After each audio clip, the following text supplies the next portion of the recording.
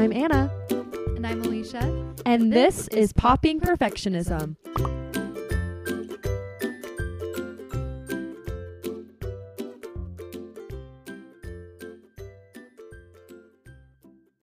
Welcome, everyone, to our last episode of this series. You guys. Crazy. This is crazy. I can't But even so great.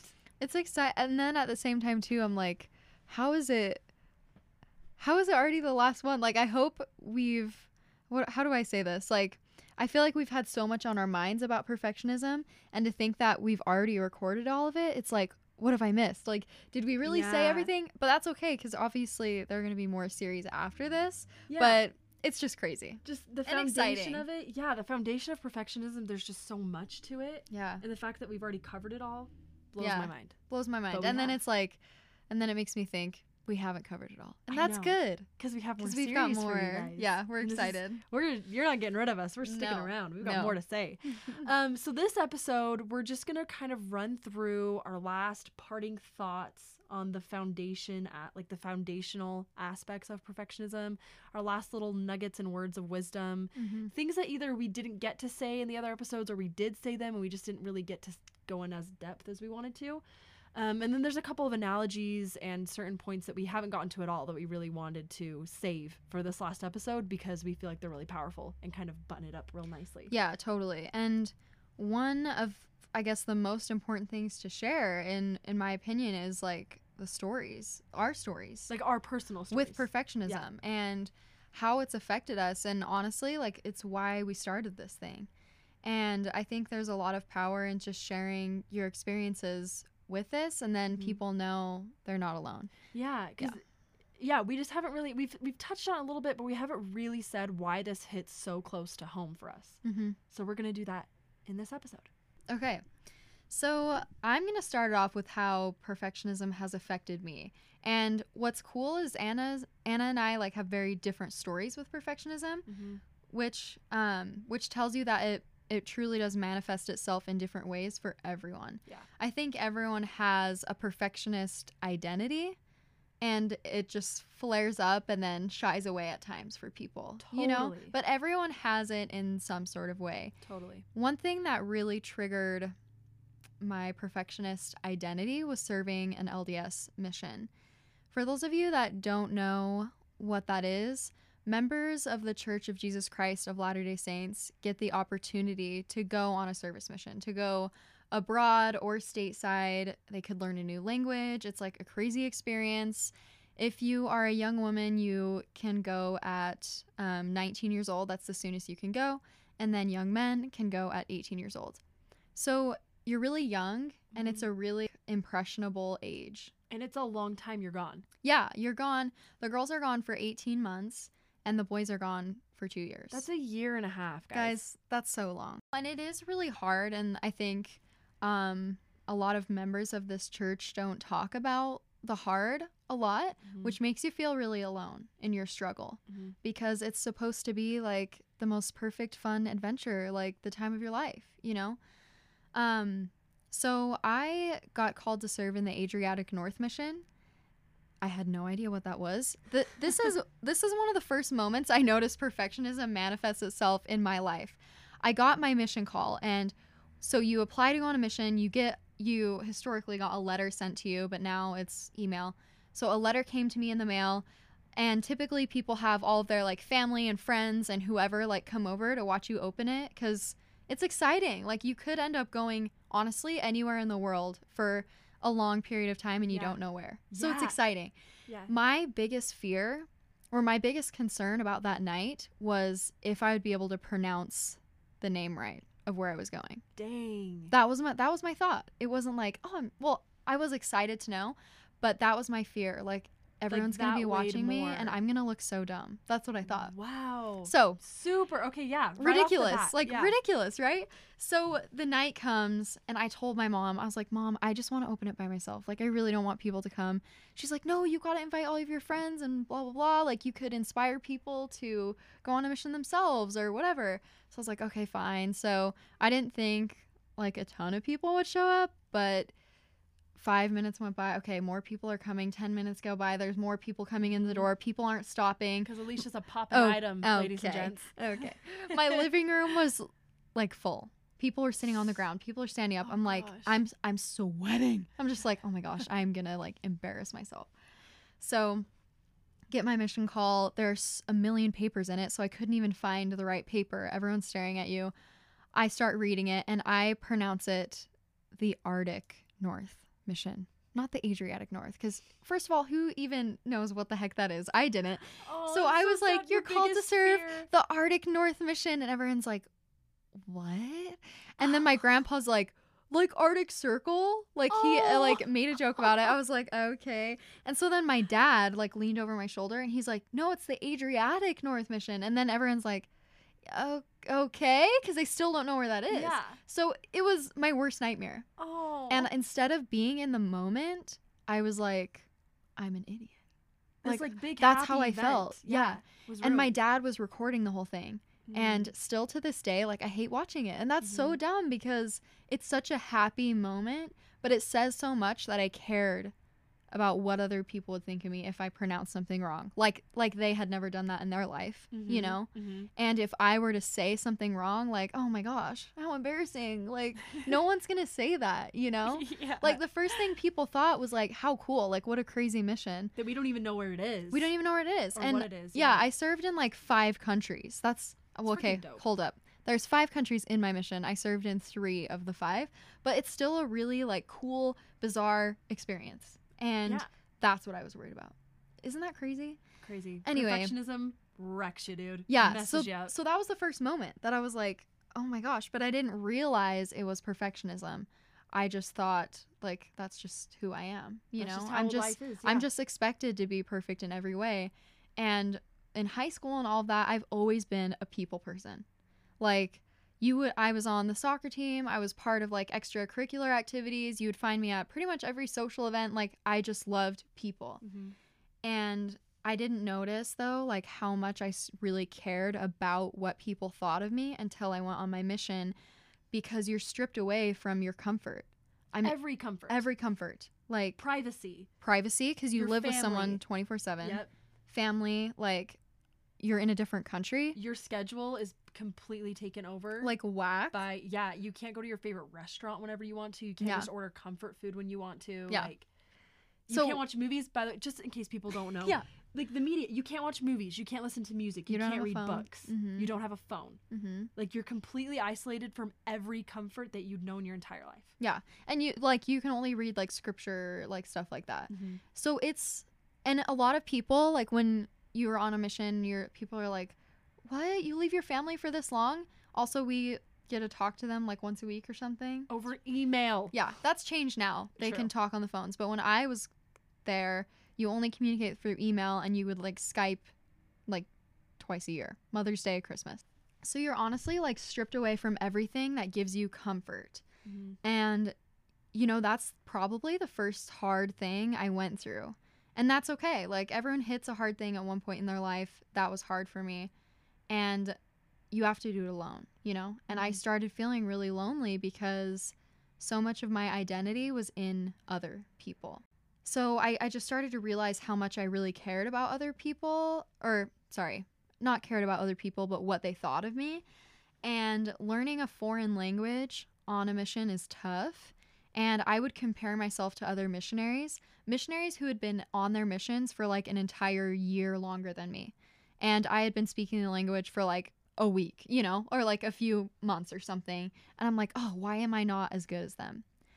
Something so ridiculous. I was reading my mission journal, I don't know, a couple months ago, maybe a month ago. And I was reading through some of the goals I had set for myself. And I had been in Croatia for like 3 weeks or so. And I was starting fresh, learning a brand new language because I just got switched from another country that didn't speak the same language. So it's square one. The goal I literally set for myself, you guys, I like laughed when I read this. Be known as one of the best speakers out of all the missionaries in the whole mission. What even is that? Like, it's just funny your brain wasn't like learn the language. It was like, no, be the best language speaker. Yeah, like literally be the best. And if you're not that, like, what were you even doing with your time? You know? Dang, yeah, it's harsh, but it's real. It's harsh, but it's real. And that's how it works, yeah. That's how, and I just started noticing how damaging this was when I started to question who I was. Because I'm like, if I can't be perfect at everything, like, who am I, you know? Am I even the person I think I am? Just, like, really soul-searching things that were crazy.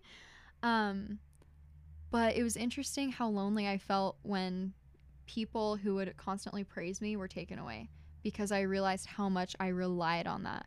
When people would praise me for something, that's when I was like, oh, I felt happy with myself. But how exhausting, unrealistic, and honestly, like, pathetic is that you need other people to validate you all the time to know that you're doing your best and to know that you're doing a good job. And that's not sustainable. No. Like, any external like, what are they called? Locust? Is that a flower? Oh, wait, let's see. Wait, hold on. What's hold the on. like Locust. like a oh, what is it called? Like a center of attention. Locus of control. Okay, a locus, technically. A particular point. Okay, yeah. Okay, yeah. Any You're just smarter than me. No, I literally thought I was talking about a grasshopper. Why was I thinking that? Any external locus that then determines your identity is either not sustainable or not controllable. Yeah. And so it can work for a while, right? It obviously did for you for so long. But when that fails, because it's going to, then that's when you're in a little bit of danger, right? Totally. That's when you're in a scary place mentally. Yeah, and along with that goal that I had set, I also said, work super hard, like, don't make a lot of mistakes, and just have fun, like, casual, right? Just be perfect, whatever. And it's fine. Unrealistic goals are still unrealistic, no matter how hardworking you are or how positive you are. Period. Oh my gosh. You guys, if it's unrealistic, that means it's not real. So, like, stop setting those goals for yourself. My favorite way, I don't remember if we said it in this podcast specifically or not, but you've said this before.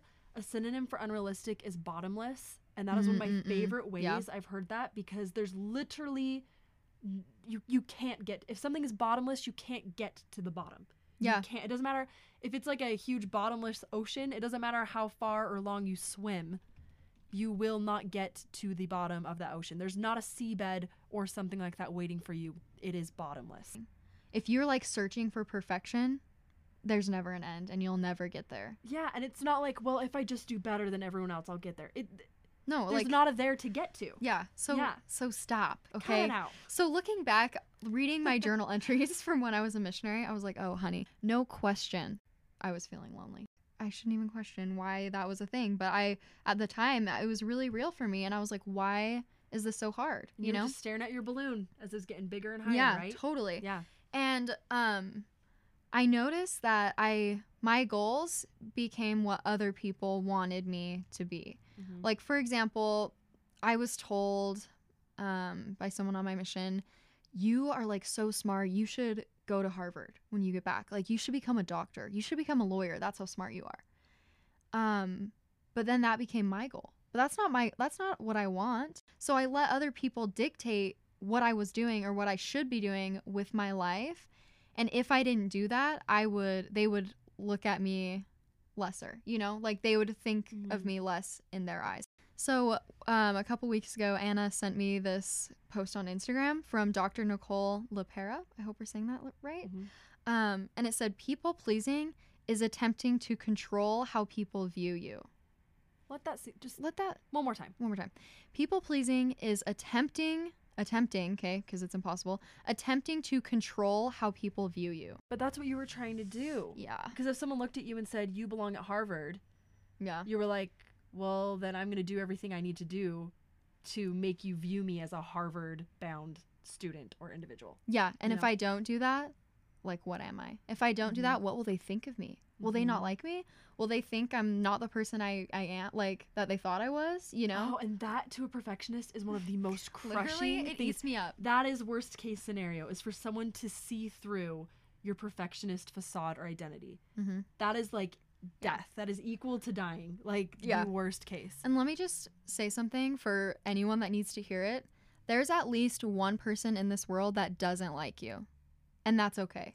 Yeah. There are people out there that don't like you. And I know that's hard to, like, accept. That's hard for me to accept because I care about people so much, and I care what they think of me so much, that if they don't like me, like, I will do anything in my power to make them like me. Yeah. Even going to the point of, like, changing who you are. And that's, like, so bad. Like being a chameleon? Oh, like maybe? what? Have we said that? Chameleon syndrome?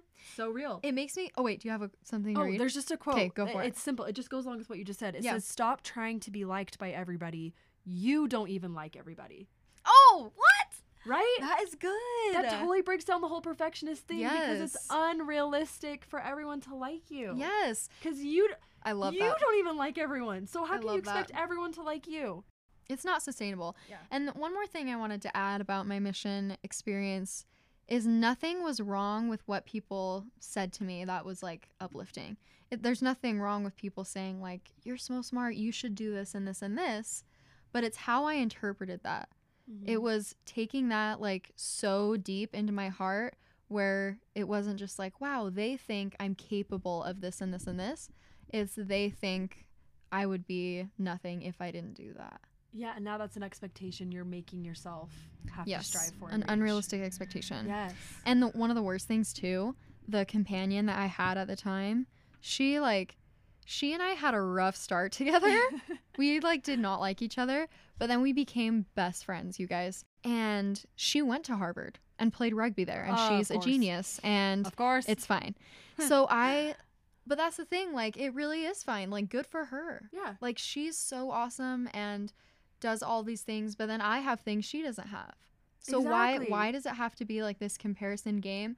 But in my mind, I had to be the best me, and I also had to be her at the same time. Yeah, and you had to be everyone's idea of what best you what looked Alicia like. should be. Yeah. Which, impossible. Again, bottomless, impossible, but exhausting. What if I was like, Anna, you would just look better if you had blue hair. And then someone else is like, no, I like you better with brown hair. Like, she can't do both at the same time. Like, just do what you want. But perfectionism tells you, well, you gotta. Like, you gotta figure it out. Yeah. Figure it out, yeah. The tribe has spoken, okay? So, yeah, anyway, that's kind of my first serious encounters with perfectionism. After my mission and after I got home, it still was very much, it surfaced all the time in my life. In school, in dating, in my family, in marriage. It's exhausting. I have to be like I have to be perfect at every role. I have to be the perfect wife and the perfect student and the perfect sister and this because what will people think of me if I'm not? You know? Yeah. Yeah, no, totally. Totally. And the funny thing is people won't care. Yeah, really though. They don't care. And if they do care, you don't want those people in your circle anyway. You know? If totally. they're going to use that to judge you or think less of you, get rid of them. Totally. Yeah. So my journey has largely been trying to just explore, like, what matters to me. Like, what do I want? Why do I care so much what other people think? You know? And ultimately, like, it does come from a good place, but it also comes from a place of insecurity. Yeah. And I think that's where it stems from. So just being more confident in myself. And I've gotten much better at that. It's still a struggle. Yeah. It's still a struggle. No, totally. So totally. Thank you for coming to my TED Talk. Sorry. It was amazing. Yeah, thank you, Alicia, for sharing. You're welcome. So mine is a little bit different. I'm sure that Alicia, you struggled with perfectionism growing up, but it didn't like super come at you hard until you talked about like your mission. I've always struggled with it really, and I touched on this quite a bit in the last episode, so I won't rehash it. But just growing up in a very small town where our family was really just like under a microscope, like at all times. Like everyone knew my family. Well, everyone knows everyone. Like if it's small, everyone. You know everybody. And everyone, like, again, my dad taught at the high school, so all of my friends knew him. All of their parents knew my dad. He held a lot of well-known positions in our church, and everyone in that town was basically almost everyone was members of the same church. So yeah, just really well known. Everyone knew us. A lot of expectations put on our family. And of course the perfect older brother thing that I talked about, just there was a lot contributing to it. Just this really intense environment where I felt like everyone was watching me. My parents expected a lot from us in a good way, but then also my dad had scrupulosity, so that tainted a lot of that, just a lot. And I got to a point growing up where I was just really, really depressed. And I didn't like myself at all. I didn't like, there was just every day woke up and I was just in emotional pain every day, like just really, really great amounts of just emotional and mental pain. And it got to a point where I didn't want to be here anymore. I really just believed everyone would be better off if I wasn't around. Yeah. And I kind of came to that crossroads, and one of the largest reasons I didn't act on that or do anything about it is my spiritual and religious beliefs, you know, and I believed there was something better, and I just had to hang on. But one of the big parts of that is I couldn't control if people thought I was funny, or if people thought I was clever or smart or witty or pretty, or if people thought I couldn't control that, but I could control how helpful I was. That was the one thing, right?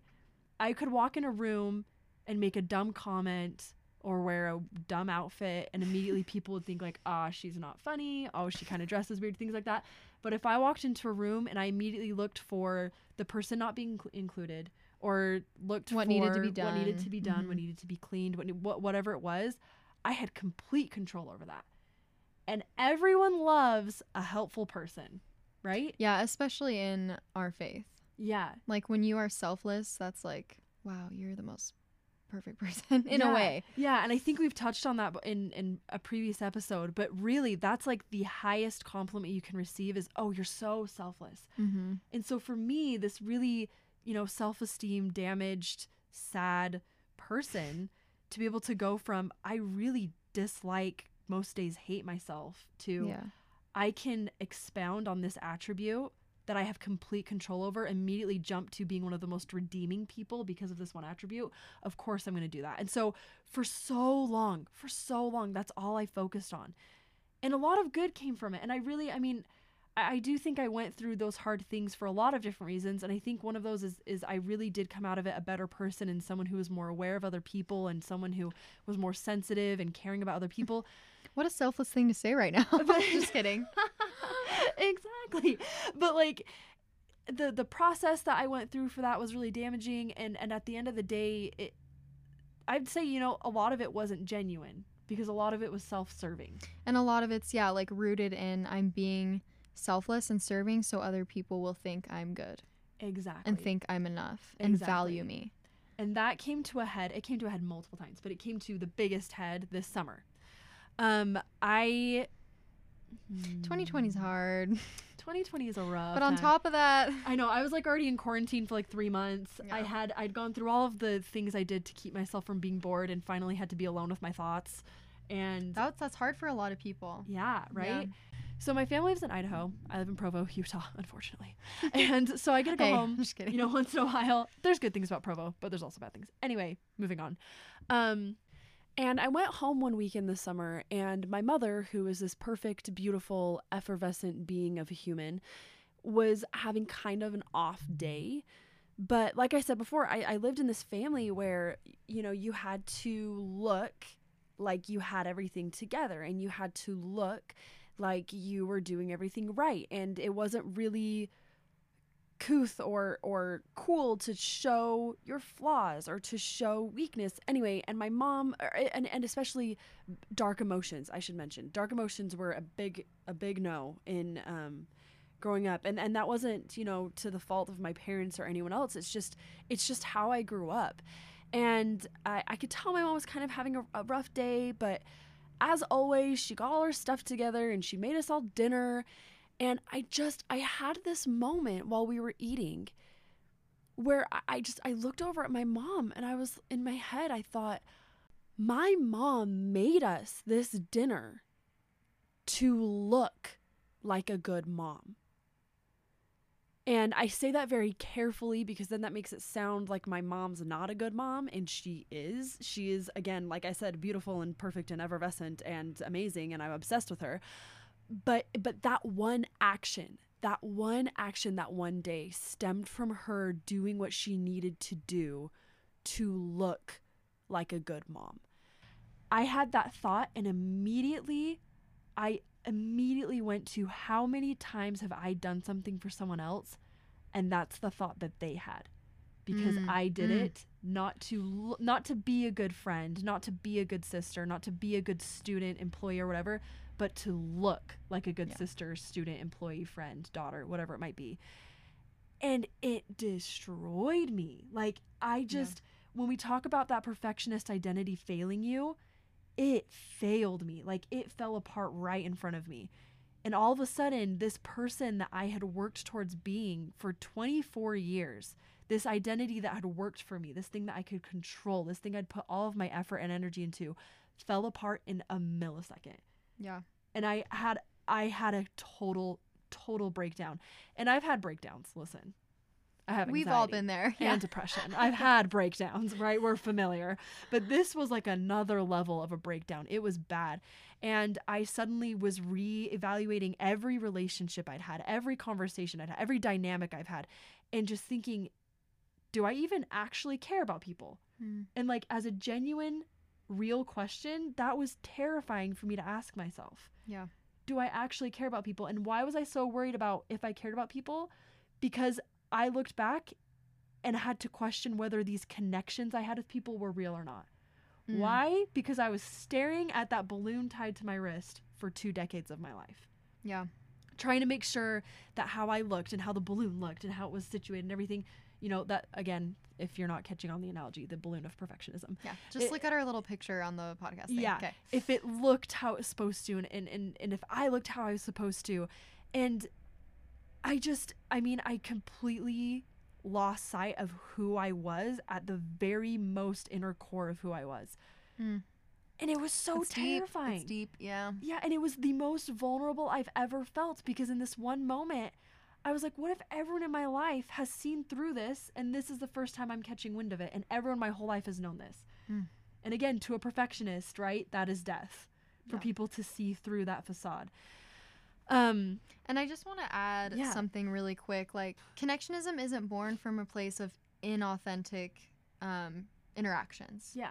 And inauthentic service and listening, you know? Like, if you're not listening to really connect with that person, you're listening to look like you're listening and like, okay, do they think I'm here for them right now? Like, blah, blah, blah. Yeah. What am I going to say next? Yeah. That's not where connectionism comes from. So no wonder you questioned, like, are my relationships real? Because on your end, maybe they didn't feel that way in that moment. Yeah. In that moment, you know? Because as a close friend to you, you know, I've known, like, I know you're a good friend to me. Like, that's why we're doing a podcast together. So on the outside end, you know, I know she's a good friend, but then hearing this, I'm like, ooh, you know, like, and it just shows how much of it really, really is in your mind. But once Anna and I, like, we were able to talk about her breakdown that summer, we had, like, a real conversation about it. And, like, we grew so much closer, I feel like. No, totally. The connectionism was just, like, forged. Off the charts. You know? Yeah, it was just,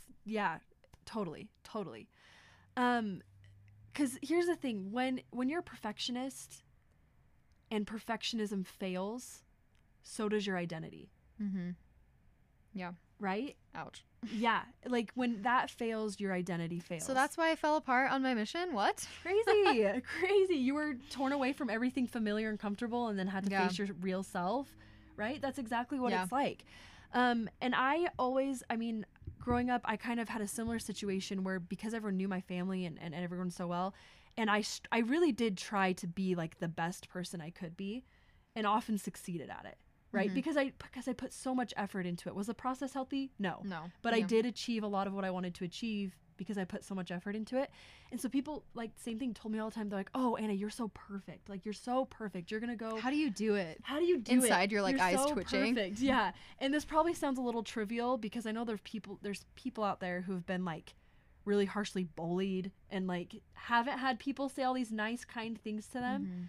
And so but this is our experience with it. It's just our real experience. Because I don't mean to trivialize that, but for us, like, for me, hearing that every single day, where everyone's like, "Oh, you're so perfect, you're so smart, you're so this, and this," I was like, if I let these people down in any of those aspects, I'm nothing. Like, what am I? And so then I'd revert back to, well, I am helpful and I can control that, so I will continue being helpful. And it's going to be interesting to see if people who've known me growing up listen to this and can kind of see, like, oh, yeah, that makes sense now. Like, the dots are connecting. But along with being helpful, a lot of perfectionism and a lot of people who struggle with perfectionism, One lie that perfectionism loves to tell is that it's not enough to help. You have to save. Mm-hmm. Yeah. Right? Yeah. And so much of my you have to be like an growing Avenger saving people. You have to save people, right? Yeah. And there's a post I saw on Instagram, and it said, "It is not my job to fix or save people, to be liked all the time, to do it all, to please everyone, or to hold it all together. Ooh. It is my job to love people, be authentic, take the next step, and breathe." Oh, come on. Will you send that to me? Yeah, of course. And that's the paradigm shift I kind of had to go through, right? Realizing that that's not all my job. And something that I thought about this year that really put that into context for me, that really made it clear for me, is the story of Harriet Tubman. So we all know Harriet Tubman, right? Mm-hmm. Underground Railroad, saved like tons and tons of slaves. Icon, hero. Amazing the woman. One and only. We love her. Yeah. I was thinking about that this year, and before the breakdown, but then it, of course, became helpful afterward as well. Harriet did not, all the slaves that Harriet saved, she didn't go to the plantations these slaves were on, take them by the hand and carry them the whole way. And carry them, from slavery to freedom. She did not do that. How these slaves reached freedom is they went from checkpoint to checkpoint. And these people at these checkpoints didn't save them, right? They really didn't. They didn't save them. They just helped them get to the next step. Right. And that's all that we're supposed to do, is just help people get to the next step. Because when someone comes to me and they're struggling and they're having a really hard time, I get so panicked because I think, okay, I have to solve this for them. When they walk away from this conversation, they everything will be fixed. Completely happy, completely fixed. But that's not that. No way. Right? And imagine like think about the work she could have done by herself solely. She would have saved like 3 people. Yeah, like maybe. You know? Maybe, yeah. And her intent wasn't like, I want to be viewed in history books as the biggest hero. Or like, no. I want to be viewed as X, Y, and Z when people talk about me. No, like it didn't come from a selfish place of wanting to look like something, but genuinely wanting to do good and to help in any way possible. Yeah. And if you think about it, those people at those checkpoints, if even one of them hadn't been able to step in, the slaves and the people who came through to get that help might not have received it and might not have made it to freedom. Did any of those people at the checkpoint take them the entire way? No, yeah. Right? Mm-mm. They just helped them get to the next step. So yeah, it's all about not trying to look like this hero, but trying to be a hero, even if it's in tiny ways that are either unrecognized or aren't the whole deal, I guess is what I'm trying to say. Like, it's not, you didn't do all of the work, you did part of the work, and that's enough. Yeah, and that's enough. Totally. Yeah. Hopefully this is making sense. This is a very organic talk. Like, this episode is a lot more organic and free flowing. Yeah, we're just like talking it out. Yeah. And we wanted to share our stories because we want you all to share your stories and to just accept your story and to love your story and know that it's who you are. There is a quote from our queen, Brené Brown. Love her. In her first book I read, it's The Gifts of Imperfection. Wow. Fitting. Yeah, good, nice. Okay. Gifts of Imperfection. And I'm just going to read a quote from that book. Owning our story can be hard, but not nearly as difficult as spending our lives running from it. Embracing our vulnerabilities is risky, but not nearly as dangerous as giving up on love, belonging, and joy. Cough, cough, connectionism. The experiences that make you most vulnerable. Only when we are brave enough to explore the darkness will we discover the infinite power of our light. I read that and nearly died because I was at a really like vulnerable spot. I read that and thought, like, that's so true. I am exhausted from like running away from what I don't want to be, from like my imperfections and my vulnerabilities that will always be a part of me. Yeah. And it's so exhausting to run from that. Like, turn your back, like turn around, stop running away, face it, and just face it and embrace it. Wow, I hate myself. Face it and embrace it. I just thought of that, but okay. I love it. Just embrace you and embrace your story and don't run away from it, you know? And it's so freeing for me when I realized, like, I care a lot about what other people think, and this is exhausting. Yeah. and I can't do this, you know? Yes. And it's something that's always going to be in the back of my mind, but now I can move forward living more authentically and being myself, you know? Yeah. It's just so nice. It is. And it doesn't seem like it would be, because you're like, well, now you got to accept the fact that you're imperfect. But guess what? Whether you accept it or not, you are imperfect. Yeah. Welcome to life. Yeah. And perfectionism really loves perfectionism tells so many lies. Yeah, it's so good at that. And one of them is that being average is bad or wrong or not enough. And that's a lie. That's not true, because all of us are average at something. All of us are average at more things than not. Yeah, and there's always, like, even if you're an expert at something, there's probably someone else in the world who's better at that than you. Or better at a certain angle of it. Yeah, better, right. You know? Yeah, totally. And that's okay. Like, it's interesting that if someone else is good at something, we somehow, like, take a hit. Or, like, that means I'm not something. Mm-hmm. When instead we should just, like, celebrate what other people are good at and know that that's, like, their lane and I have my lane, and that's good. Yeah. There's if you guys are fans of Psych, the TV show, Sean Spencer. We for love life. Psych. I Want to Marry Him. It's on Amazon Prime if you haven't seen it. Hey, it's a so good watch one. it. So basically, you find this out from episode 1. Also, if you haven't watched it by now, I don't feel bad for you. Yeah. So he's this dude who's just actually wicked smart and pretends to be a psychic so that people will hire him to solve crimes and personal life things. And he's, like, really observant and, like, he's kind of like Sherlock, aware. but, like, not. But everyone just thinks he's a psychic. And in one of these episodes, he does something wrong, and because of a mistake he made, someone got hurt or something like that. Yeah, I don't know. And his girlfriend in the show is like, Sean, you're allowed to mess up and make mistakes. And Sean pauses and says, unless you're a psychic. And when I saw that, I paused the TV show and I was like, I've said that to myself, and I'm not a psychic. I'm just a normal he just human. spoke to me. Yeah, like if I had taken out the word psychic and just said, yeah, unless you're me. I've said that to myself a million times. Me too. Right? Me too. And which is crazy because, and we've talked about this many times, like, why do we expect more from ourselves than we do from other people in our same exact situations? Totally. Right? Yeah. It shouldn't be, well, I'm allowed to make mistakes. Well, people are allowed to make mistakes, but not me. Yeah. That's not, again, realistic or fair or real. Or anything. Or anything, yeah. It's just not, like, I don't know. That's just not being very nice to yourself. So be nice. Last episode, we talked about a running analogy, and we wanted to talk a little bit more about that because it really just aligns with how we feel about perfectionism. Yeah. But we want to put it in terms of, like, a race, running a race. Building up to the race, you might train a lot, you might not. But either way, you just show up doing your best. You're going to do best that day.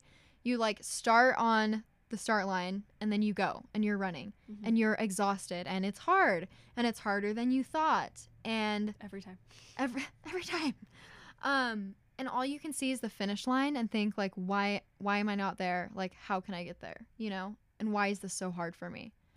And you just start, you as in me, this is how, like, I feel. I think a lot of people would feel this way. You just, like, get in your head, you zone out, and you're just focused on you. Like, everything around you blurs, and you just try and think step after step after step after step. Some steps are walking, some are jogging, some are running. When you're walking, you're like, I shouldn't be walking right now. This is so ridiculous. You know? And then when you're sprinting, you're thinking, why am I not there yet? Yeah, totally. Yeah. Like, even if you're giving it your all, and then you get to the finish line and you're just like, oh, I did it. Or like, oh man, so many people finished before me. Like, how many people are behind me? So, and Alicia brought this up earlier, how so often when we're getting so focused in on ourselves, and again, we keep bringing the analogies back to this because it's exactly how it works. You just, whether you're focused on a balloon, whether you're focused on your feet running, you're just completely inwardly focused, and you're not seeing the family members on the sides with posters cheering you on. You're not seeing your friends running next to you also struggling. Yeah. Right? You're not seeing the snack table that's a mile down, and once you get there, you get some Gatorade or something like that. Yeah. You're not seeing the next good thing. You're just seeing right here, right now, yourself and how bad and awful it or you is. Totally. Or whatever. Yeah, and you can't focus on those, like, good moments around you because you're so blinded on You're so blinded with what you should be or what you're not. Like, why am I not this? So we miss out on those moments and the people behind you that are struggling, you know? Yeah. Like, the people that showed up, like, you showed up to do it, you know? But you don't even think about that. And here's, my friend asked me about this a week or two ago. Well, longer than that. Anyway, irrelevant. And he was like, well, what is the actual difference between being a perfectionist and just being someone who wants to do a job well? I was like, that's an important question. I think that's one of the questions I get asked the most when I bring this up is, well, then why is perfectionism toxic? Like, why is it a bad thing? Here's how I see it in the analogy of a race. If you are a normal, healthy-minded person and you're running a race, you are in the race, you are present. You're sitting there and you're watching your feet move, you're watching the ground move beneath you, and you're seeing the progress you're making, and you can either see or know where the finish line is, and it's down the road, and you're seeing the progress you're making. You know it's a long way to go. And it's still hard. But you know you're getting there, and you're taking into account the progress you're making, and you're being present and measured and intentional. A perfectionist who is running a race, they are watching themselves run the race from the finish line. Yeah. And the entire time, and this is a little abstract, but basically imagine that you're two of you, and it's like you're at the finish line watching yourself run the race, and all you're thinking is, oh my gosh, why aren't you here yet? Embarrassing. Why aren't you here yet? What's taking you so long? What's taking you so long? You're just looking at the gap between yourself and the finish line rather than looking at it from the other way and thinking, I'm getting closer to the finish line. Yeah. And then you should on yourself. I should have started training earlier. Yes. I should have, whatever. And again, quickly No. on the should thing. Go ahead. Another that same therapist that we talked about, Dr. LaPera, says you shouldn't say I should have. You should say the lesson I am taking away from this experience is blank. I like that. Yep. I really, really like that. That's cool. Yeah. Maybe people that are runners can shoot us more parallels that they see with this analogy. But life is just a struggle, you guys. And even the person that runs the race effortlessly, like, good for them, and they've trained hard and gone through hard things to be able to do that, and that's okay. Yeah. And the people who show up on the day of the race without any prior training show up, and they're there. But just, like, be there, you know? And they're just trying their best, and there's people around you supporting you, and, like, you'll get through it no matter how fast you get there, you know? Even and if we're you have all to in stop and walk. Yeah. We're stop all completely. in this together. Oh. Okay, I'm sorry. You started harmonizing with me, and I just, like, could not even focus. You're so good. Oh my Anna's gosh. a good singer. Alicia's just too nice to me. So we want you guys to send us any questions you've had about this series. Anything that wasn't clear, or just this episode, or about perfectionism in general that we haven't touched on. Send us your questions, compliments, concerns, anything. Compliments. Wink. Just kidding. But really, and we want to take another episode and address those. A bonus episode. Woo! You're welcome. Yeah, where we will really just take what you guys want to talk about and talk about it. Yeah. Because, we laid down the foundation for you, hopefully, during these episodes. But if there's something you wanted to go more in depth on, or you have a certain situation you're not sure about, coping mechanisms, whatever it is, we want to talk about it. Totally. So send them our way, please. And we would love, love, love, love, love to address it. Yeah. So thank you for listening to this series. It has been so fun. We're so excited for the series to come. Mm-hmm. And without further ado, let's give them some takeaways. Okay. First, number 1, the sooner you admit and accept that you struggle with perfectionism, the sooner you will begin to see connectionism in your life. 2, unrealistic goals are still unrealistic no matter how hardworking or positive you are. 3, the perfectionist lie is that you need to save people, not help them. 4, people pleasing is attempting to control how people view you. And that's it. That's it. Thank you so much. I'm Alicia. I'm Anna. And this is Popping Perfectionism.